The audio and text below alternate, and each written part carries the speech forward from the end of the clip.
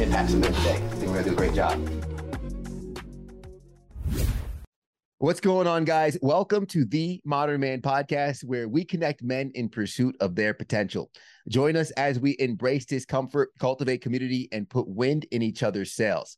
If you're ready to take your personal and professional growth to the next level, be sure to like, share, and subscribe to the podcast. And don't forget to check out the Noble Knights Mastermind group, where you'll find the support, accountability, and mentorship you need to achieve your goals. Join us and become a part of a community of like-minded men on a mission to improve themselves and elevate their capacity for life. I'm excited to get some wind in our sails today from, speaking of sales, our guest, Nathan Lancry, entrepreneur, businessman, president, CEO at J Auto Group. Nathan, thank you for being on the podcast, brother. I appreciate you inviting me. It's very kind of you to take the time and have a conversation with me to kind of see where things go. Yeah, no, absolutely. I'm excited to jump into the conversation. But before I do that, I always make sure to give the guest an opportunity to address the audience without my interference, without me messing it up, and introduce themselves in their own words, maybe speak about what's near and dear to their heart. So I'd love to give you the floor, give you the mic, and you can address the audience really quick and tell them who you are, how you got here.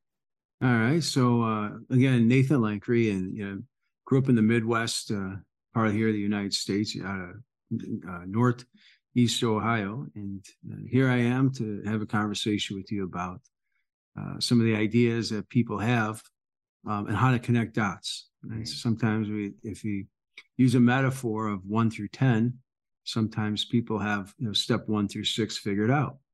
They can see what number 8 and number 10 look like, at least from a place in their fantasy, and they don't know what 7 and 8 looks like. And they're trying to figure out, how do I get to that next level? What do I really need to do to get to that next place in my life? Well, my idea would be to ask is, well, what is that? Number one, what does it really look like, right? Not what you think it looks like, but what does it really look like? And when I recognize sometimes in trying to fill in that space and that gap is what you idealistically see is really not what it actually is. So you're looking for something that doesn't even exist, right? So you're in other words, you're looking for the moon at 11 o'clock a.m. and you're looking for the sun at 11 o'clock p.m. And it doesn't exist, right? In these areas of the country. See, so what are you looking for, and is it realistic? So my thinking is, and some of the ideas I like to talk about are, how do we see the truth, whether we like it or not? And that's kind of the difficult thing to do, because with that truth comes a lot of rejection. And rejection is not an easy pill to swallow. We place so much emotional value on who we are as a person relative to what we accomplish on the outside. The people that are sitting on the sidelines, our fan base, fanning our flame and applauding us on what a great job we did. Okay, it's a fleeting moment. The idea is, what is it that you really want to accomplish? What is it you really want to do? And what I find in a lot of my interviews with people, and as I wrote a few of my books, especially Foresight's 2020 and also The Mercury Mind, what I find is that people really don't know what they want. Yeah. They think they know what they want. They have a desire. They have this undescribable sensation in their soul that just kind of knocking at the door to come on through and welcome the world. But they really don't know what it is that's going to scratch that itch. They haven't taken the time. What was it? Because I want to sit there, but, just kind of pulling back the curtain for folks listening, high school dropout to now CEO in Northern Ohio of an auto group, right? What did the young Nathan want? And does it change over time? Because I think a lot of folks, we get prescribed desires through life. Mm-hmm.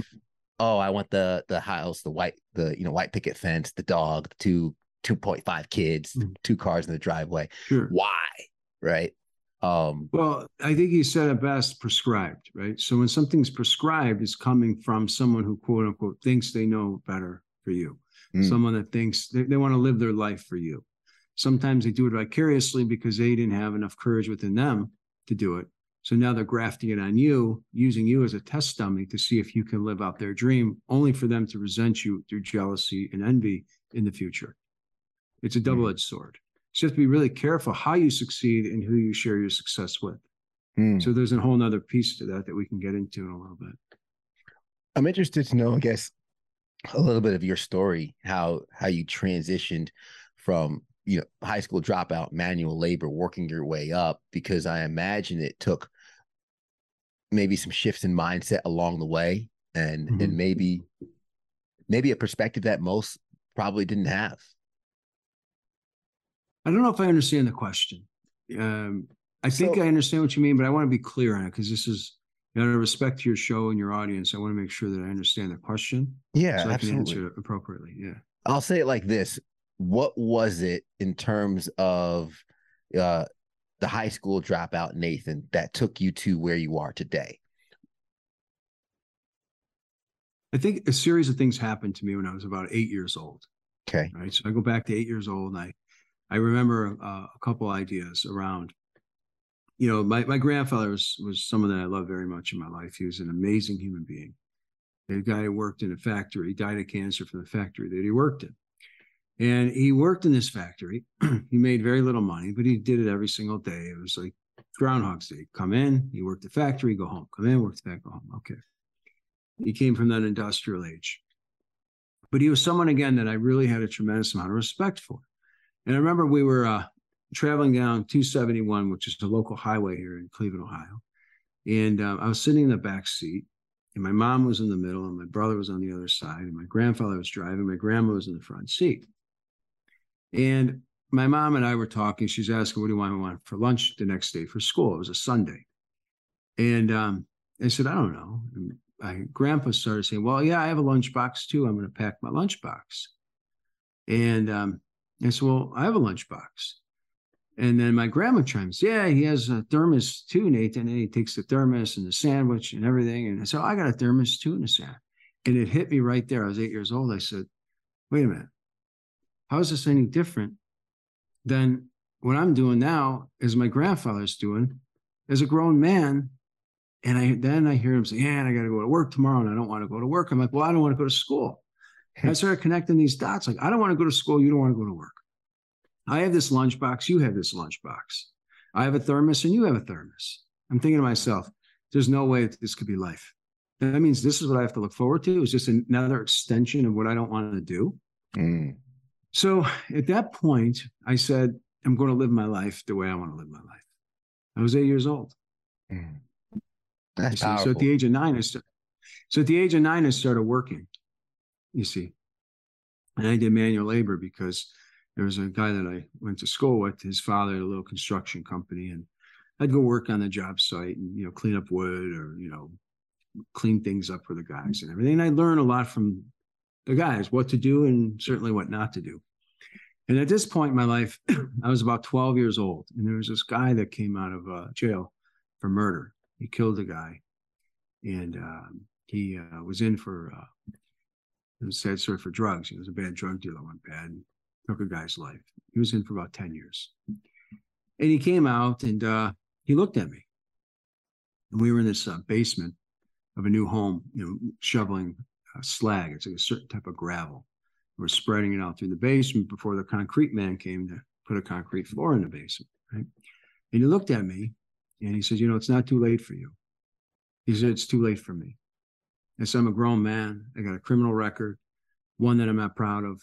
But a guy like you, you got a clean slate. What are you doing here? Get out of here. Go do something with your life. And that's why I'm doing something with my life. You know, I'm making my way. This is just part of a process.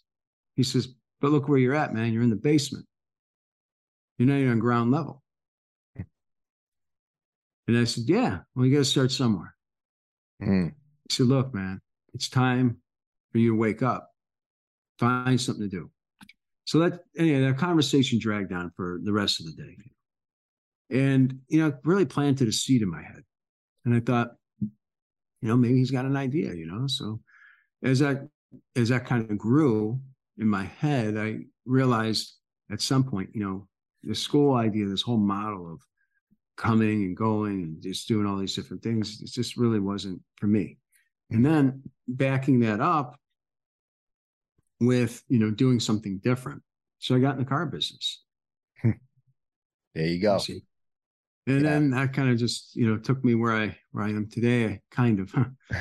But it was a lot of trials and tribulations, and when you think different, and this is the idea, and this is kind of the message I want to deliver. When you think different, to many, you think wrong. When you think different, to many, you think wrong because they don't see it. And what I realized was what they don't see is my opportunity. Because, see, the more that people see it, the more competition you have. See, the best way to beat competition is to be unique. Yeah. The best way to beat competition is to be unique. Different's always better. Yeah, because when you're different's one thing. Unique is the pinnacle. You can have different, right? You get different groups of people. We see it today in our politics. There's difference everywhere. But is there something out there that's unique? No, it's just different. So you have mass groups of people broken out into silos that are different. Yeah. You got the extreme right, you got the extreme left, and you got these pockets in between, right? That's different.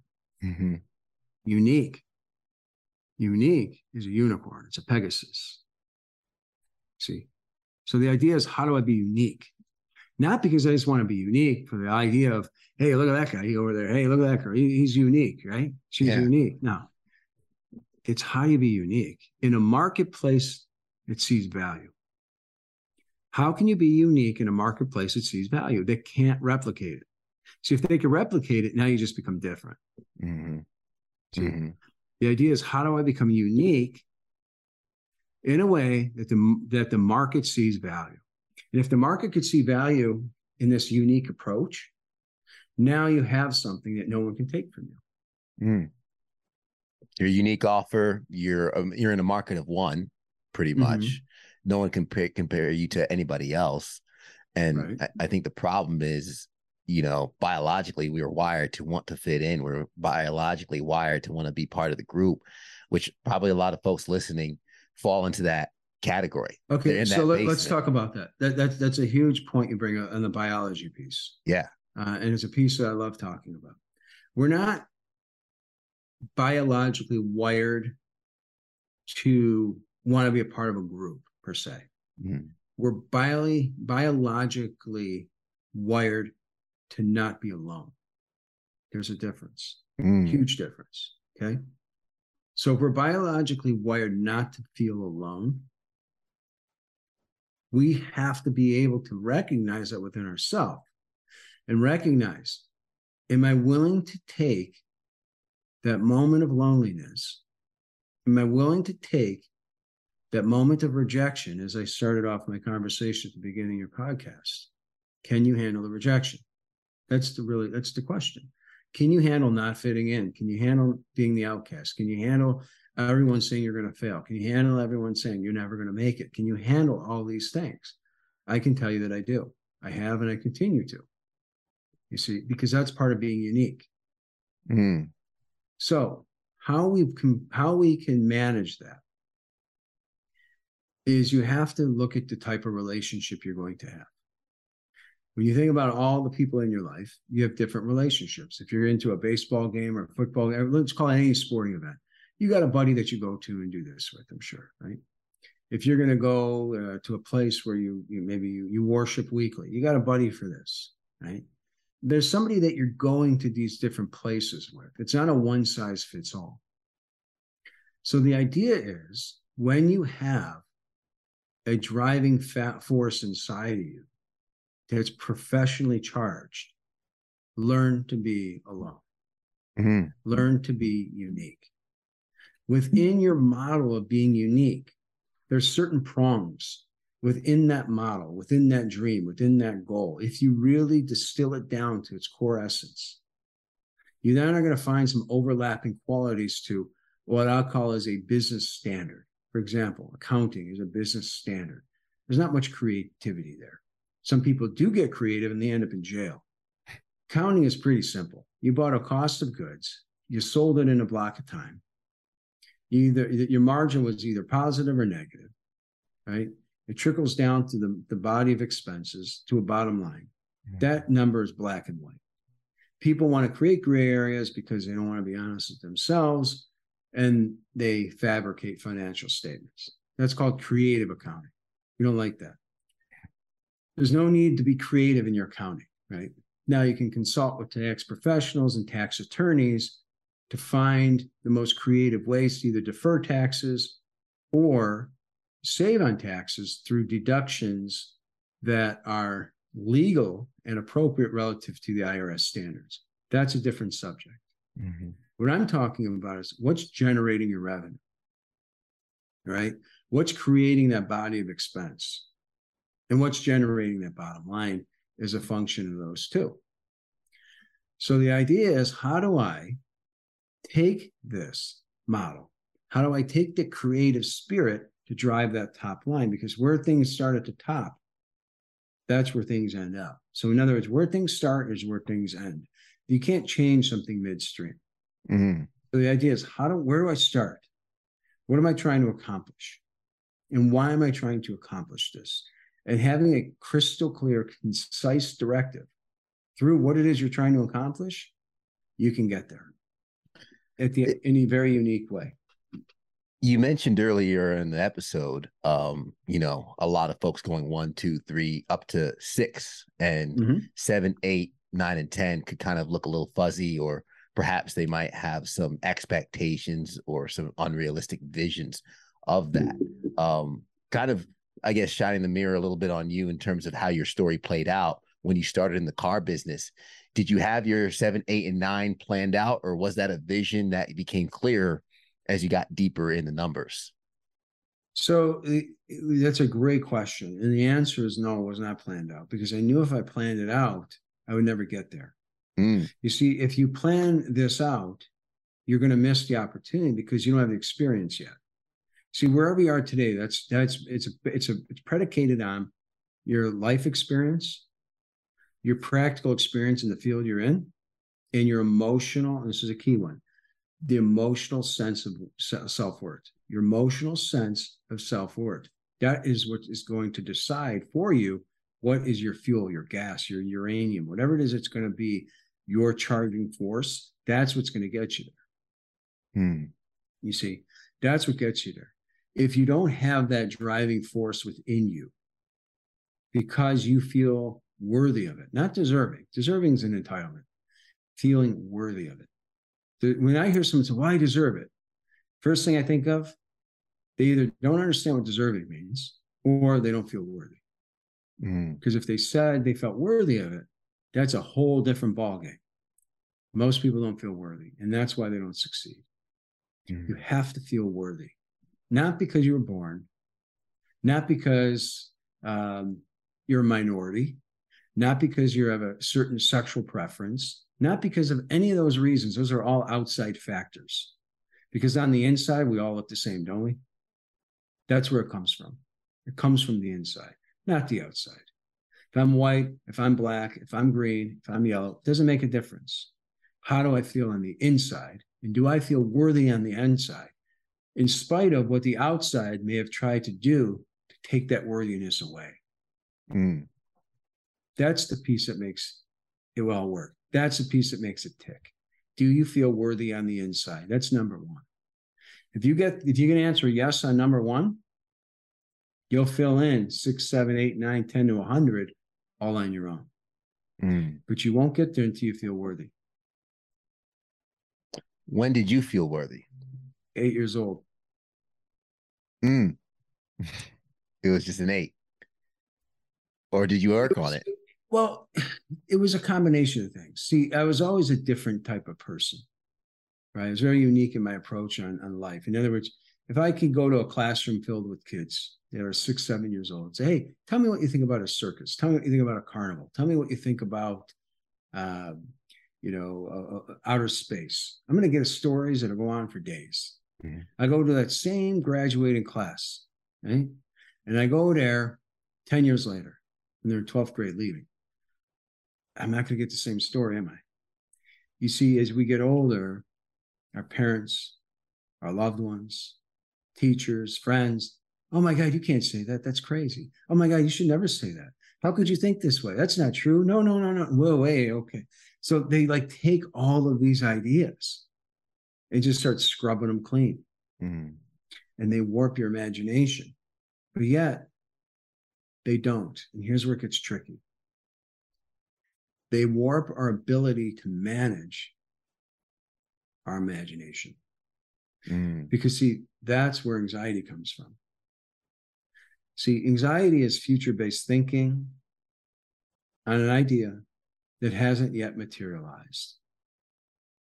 So you're anticipating something to happen. Maybe it's an airplane ride, right? How many kids are afraid to fly an airplane? A lot. No, little kids. How many are afraid to fly in an airplane? Oh, little kids, not too many. No. Adults, how many are afraid of flying an airplane? A good amount. What happened? What changed? Did the airplane change? Did the physics of flight change? No. If anything, flight safety is safer today than it was 10 years ago, 20 years ago, and 30 years ago, right? Mm-hmm. Standards have increased. Technology's improved. What's the fear? Imagination. Why? Because people have injected into us all along the way all the things we cannot do and why we should be ashamed to want to do those things. You see? So when you talk about biology, we're wired, we're creative folks. We're born to be creative. We're born to create new ways. That's what we're born to do. Yeah. And yet, we're told in school, a kid starts coloring or drawing an extra picture on this paper. No, color inside the lines. Color inside the lines. Why? It's somebody else's picture. I want to make my own picture. I tell you to color outside the lines. And don't worry, if the sky is blue in the image it's supposed to be, and all of a sudden, I want to make it yellow, make your sky yellow. Make the sun blue. Who says you can't? It's your picture. It's your world. Make it what you want it to be. See? How do we apply that imagination to how we approach maybe our day jobs, maybe our business? For anybody out there who's thinking, I've always seen things a little different, but I never knew how to apply it to what I'm doing. Just do it. You see, the fact that you're even asking the question implies that you worry about what other people are going to think, because you're more concerned about the end result of succeeding to say, hey, see, I was right. My attitude is, who cares if you're wrong? Who cares? So the simple way I'd answer that is be wrong, and be wrong as many times as you can, and get used to losing, get used to failing, and become comfortable with it. And once you become comfortable with failing and you become comfortable with losing, no one can take anything from you. Kind of like the man who has nothing to lose is the most dangerous. That's right. Exactly.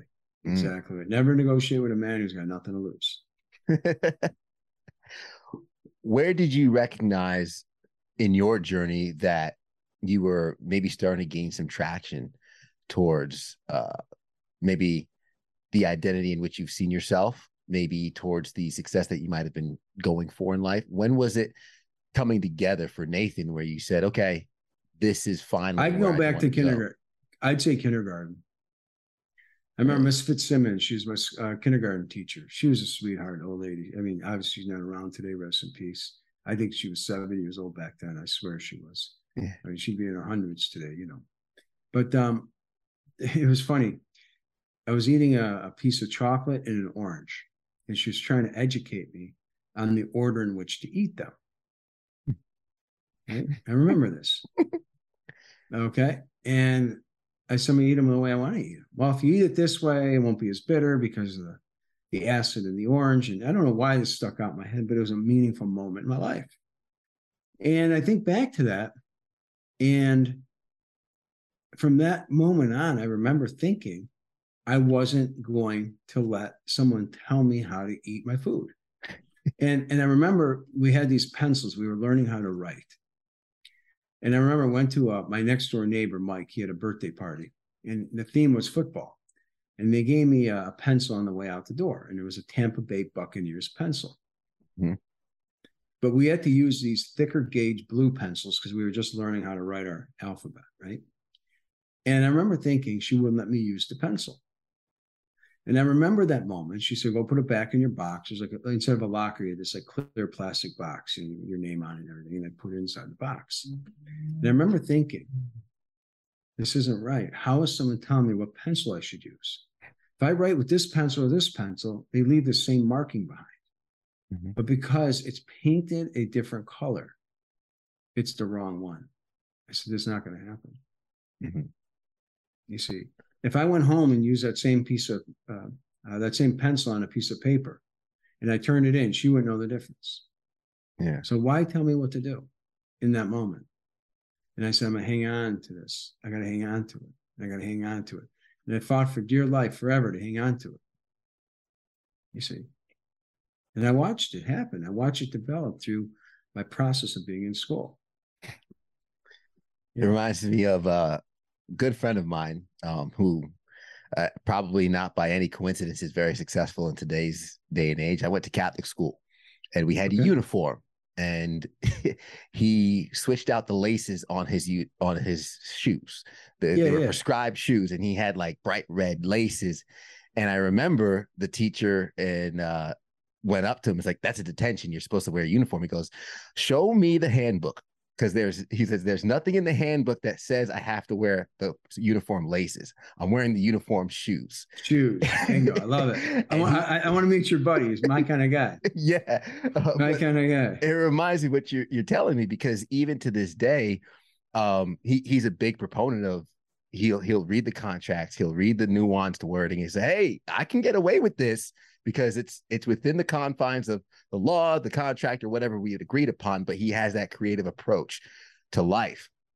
And to your point, where whether it's schooling, I would also maybe identify the fact that for a lot of adults, a lot of people listening to this podcast who work their everyday jobs, they've never gotten out of that programming. They've never gotten out of maybe that influence from others, kind of drawing within the lines, do what you're told. Maybe because they, like you mentioned, they worry about what other people think. They don't want to maybe rustle the feathers, and they don't want to maybe. But don't forget about the self-worth. Ooh. Okay, that's the idea. See, how do they feel about themselves? Do you think that's taken out? Oh, absolutely, it's taken out, because you're told all the time. Look, listen, I want you to watch this next time you go to an amusement park. Mm-hmm. I want you to hear how many parents say to their kids, I love you very much, versus, stop, don't do that. Get over here. What's the matter with you? Don't touch that. Don't hit your brother. Oh my God, don't touch that. You touch it, we're gonna have to buy it. Oh my God, get over here, get in line. Mm-hmm. I mean, the negativity that I see come out of parents' mouths to their kids versus, hey, you're awesome. I love you. You're so smart. That's a great idea. Oh my God, look how creative we are that you, none of that happens. Their whole life, they're programmed to say how no good they are, how they don't follow rules. And then the parents back up with, I love you. So they learn that love is be told what to do, how everything you do is wrong. And you live this life walking on eggshells like you did something wrong every day. It's conditional. It's control. Mm. It's both starts with a C, yes, but it's control. And why do the people want to control people? Because of fear. I want you to be successful, but only so successful. Comes back to competition. I want you to do just good enough, but not better than me. Mm. And it's unconscious. People, I've talked to people about, oh my God, that's crazy. I would never do that to my kids. But they do it, and I watch them do it countless times. Mm. They hold their own kids back because they only want them to do just so well. Mm. Because, I mean, how many people really want their kid to outdo them so much that it makes them look like what?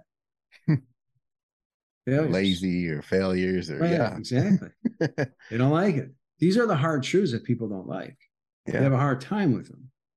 But if you want to ask what it takes to fill in that gap, it's that hard truth. Mm-hmm. And what's your worth? Do you feel worthy? And the answer is you don't. Not you, but someone doesn't feel worthy. That's why you are where you are. It's because if you felt worthy of it, you would crave like you'd crave oxygen to get there. How do I know? Here's how I know. Because the people listening to your podcast, I would tell you 99 out of 100 are not homeless. They're not broke, but there are plenty of people that are homeless and broke. So why are these folks above that line? Because they feel worthy enough to be at that line. So the trick is, how do I feel more worthy? I was just going to ask you that question. If I'll put myself in that role, right? Let's say I'm not where I want to be, and perhaps it's because I don't have that No, you're worth not. You're not myself, where you. Wait a minute. or I'm not where I feel worthy of being. No, you're not where you think you want to be. So let's leave that open. Yeah. So the number one thing is you want to leave it open. I'm not where I think I want to be. Not where I want to be. Where I want to be, paint yourself in a corner. Where I think I want to be takes you to a corner, but you can walk out of the corner. See, give yourself some flexibility because you're in a discovery process. So I would call it, you have to have a discovery process, a gathering process, and then a giving process. Like, what do you bring to the table? Right? Because everything works in a cycle. So the discovery is you're finding a bunch of information, and then you gather the information you feel worthy of taking responsibility of, knowing that you're willing to deliver that with a great responsibility back to the environment. Because if you take, you must give. If you take, you must give. You have to give. The universe has laws. You have to give. If you don't give back, that's why I'm doing this podcast with you. Okay? I have to give. I don't want anything for it. If I sell a few books out of it, great. Okay. That's not why I'm doing this. And the books I wrote, it's not to sell a bunch to make millions. It's not the idea. The books are there to give. See, the books are there to give. It's my contribution to society for the people that feel worthy enough to get to that next level. It's a hard truth, though, to live. It's not easy. It requires a lot of work. Yeah. It's a lot of work. So I acquire that worth by discovery and gathering, and maybe gaining competence and confidence, perhaps. No, that's a skill set. Those are the pieces that are going to be needed to get there. Okay. You have to have the worthiness. And where's the worthiness comes first? You have to acknowledge that you don't feel worthy. You see, that's it's called blackmail. It's emotional. You're emotionally blackmailing yourself. When you begin to deflect, like, well, tonight I'm just going to go to the bar and have a few drinks. Okay, why? Because you feel like shit about who you are, and you want to go have a few drinks to numb that knife that's stabbing you in the gut, right? Or you use some other type of method. I don't know what people do today. You know, there's a variety of drugs of choice, right? Whatever your preference might be. Now, in drug, I don't mean necessarily one that you're ingesting. When you listen to, I look at it like this. Take your five senses. Here's the best way to put it. You have five senses. What are they? You got your smell, your touch, your feel, your sight, your taste. Okay.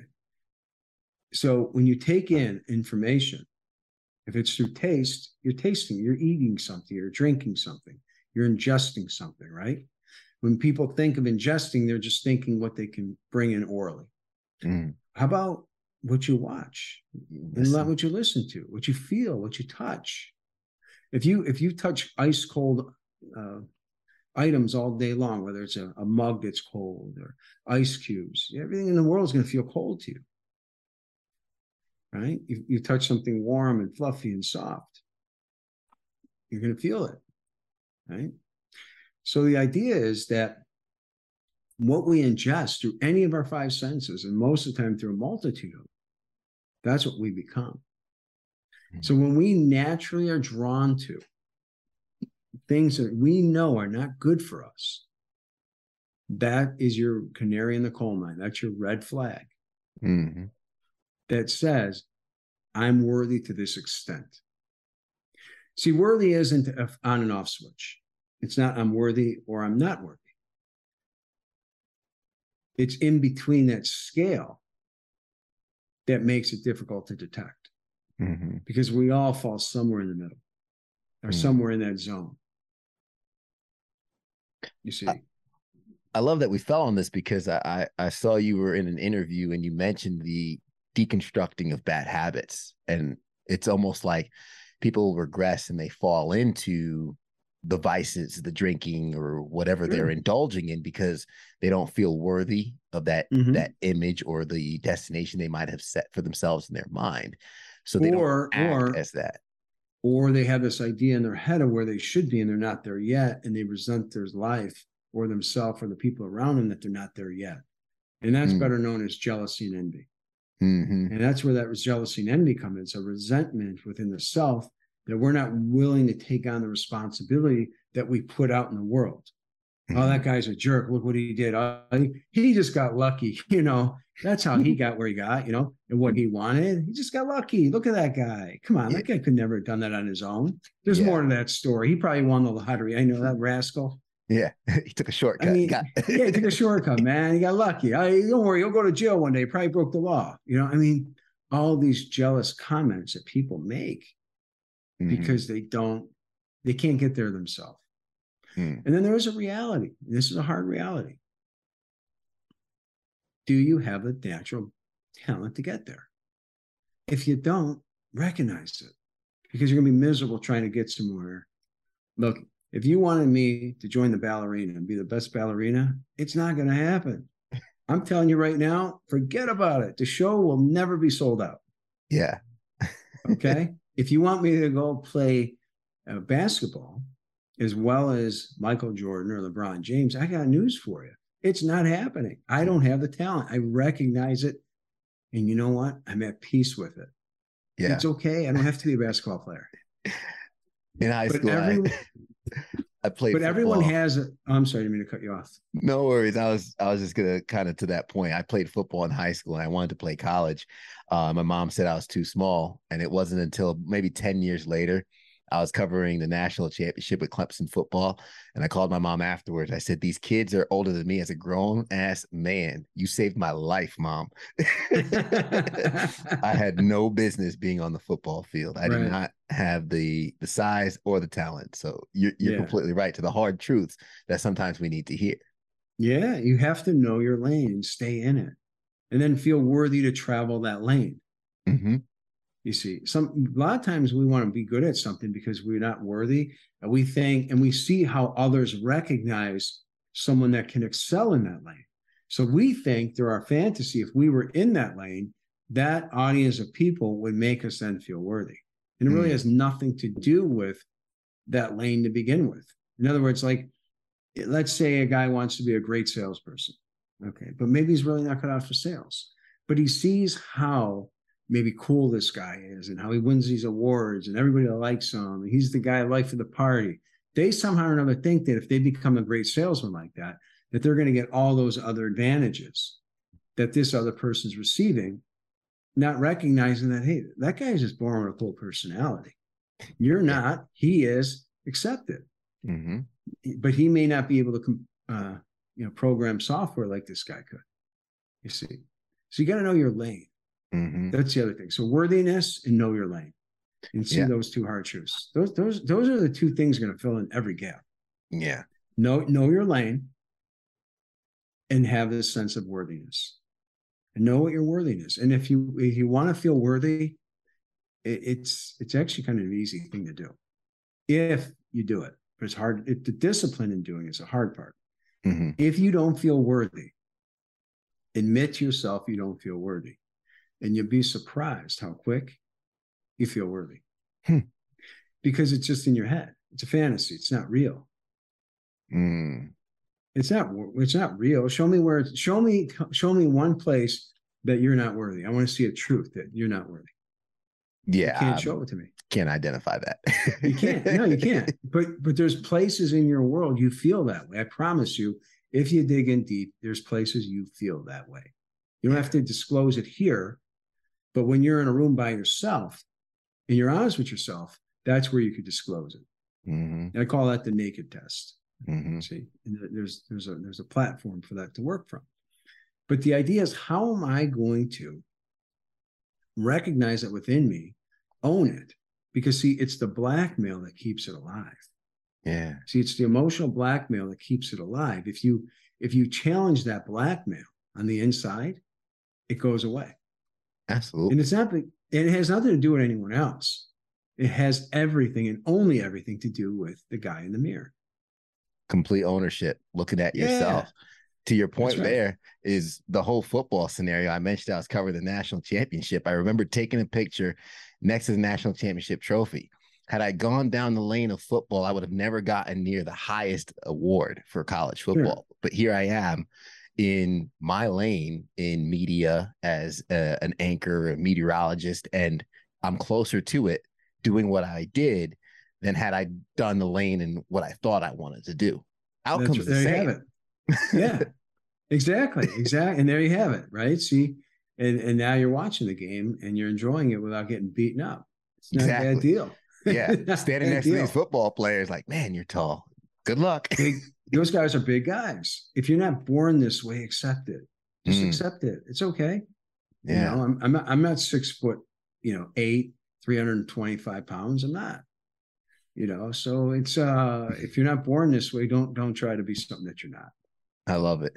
Well, Nathan, I think that's our time. I want to be respectful of your time, and I know there was a lot of value given. So I want to make sure that the audience and those watching on YouTube still have a chance to pick up the books. I believe it's The Mercury Mind, and yours was Foresight 2020 was your previous book. That's how right. How can they get those titles? Maybe connect with you, follow some of the work that you're doing, and find out more of your value. They're available on Amazon.com, and then I also have a website, NathanLancry.com. I love that. And I'll have those links in the show notes for you. And actually, one last question before we wrap it up. What is something that, and this is usually the heavier question, but what is something that you've seen or something that's happened to you that shapes the way you view the world as a man? Beyond what we discussed?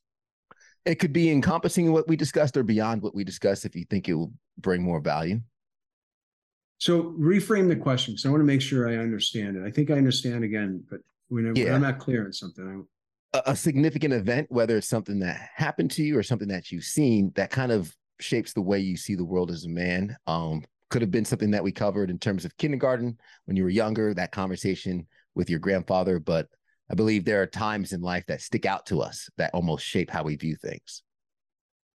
So betrayal in any form or fashion. When you think you can count on someone, and you believe in your heart of heart that you can count on someone, and the person lets you down, not because they made a mistake, but because your own feelings towards that person clouded your judgment to see the truth in their lack of character. And only until their behavior became the evidence that they're not for you and that they are actually against you. Those are life-shaping moments for sure. And it could be male or female. In other words, it could be a spouse, your girlfriend or something, or a wife, or it could be a coworker. Betrayal is the thing that really begins to shape and change the prism of your life that you look at. Awesome. Nathan Lancry, thank you so much for your time. Thank you so much for the value. This has been a phenomenal and very interesting, intricate conversation. And I'm so glad that we were able to go there together. If you don't mind, I'm going to recap some of the nuggets you left along the way. Yeah. Because I know a lot of folks are sometimes maybe running, working out while they listen. And, one question is, how do we see the truth? A lot of us don't see the hard truths in life, whether it's been programmed out of us or it's been maybe taught out of us throughout life as we grew up. And how do we feel worthy? Do we feel worthy of certain things? It's not too late for you. That conversation Nathan had in the basement with the gentleman who got out of jail saying, hey, I'm here. It's not too late for you. Whoever's listening, I'm willing to wager that it's not too late for you as well. It's time to start finding worth in yourself and maybe building towards that life. Where things start are where things end. Taking a look at what you're putting in and how it comes out, and also being unique in the world and being unique where creativity is allowed. We don't want creative financing, but understand that when you are unique, you are unlike any other. You are a unicorn. You are different, but you are your own. And being unique is good. Draw outside the lines, as Nathan says. Why color in the lines? That's someone else's picture. It's time for you to craft your own. And I wasn't going to let someone tell me how to eat my food. If you think about it, how many things do we do in life that others have told us how to do? Others have prescribed to us throughout life. It's time to challenge some of those behaviors and maybe some of those habits. And maybe those habits are a way of numbing the gap between where you are and where you think you should be. And then using that emotional blackmail to find worthiness, become what you ingest, discover, gather, and give. Because if you take, you must give. And we are thankful for Nathan giving during this podcast. So hopefully you can find that worthiness inside of you. Nathan, thank you again, brother. To the audience, thank you for making it to the end. Thank you, my friend. I appreciate it. Yeah. Sure. This has been amazing. Make sure you guys hit that like button, subscribe to catch a new episode each and every single week. Leave us a rating to let us know how we're doing. And the best compliment you can give Nathan and myself is by sharing this with someone that you think will get value from it as well. But as we always say at the end of the episode, everybody wants the sunshine, but they don't want the rain. But you can't get the pleasure without first the pain. Let's grow.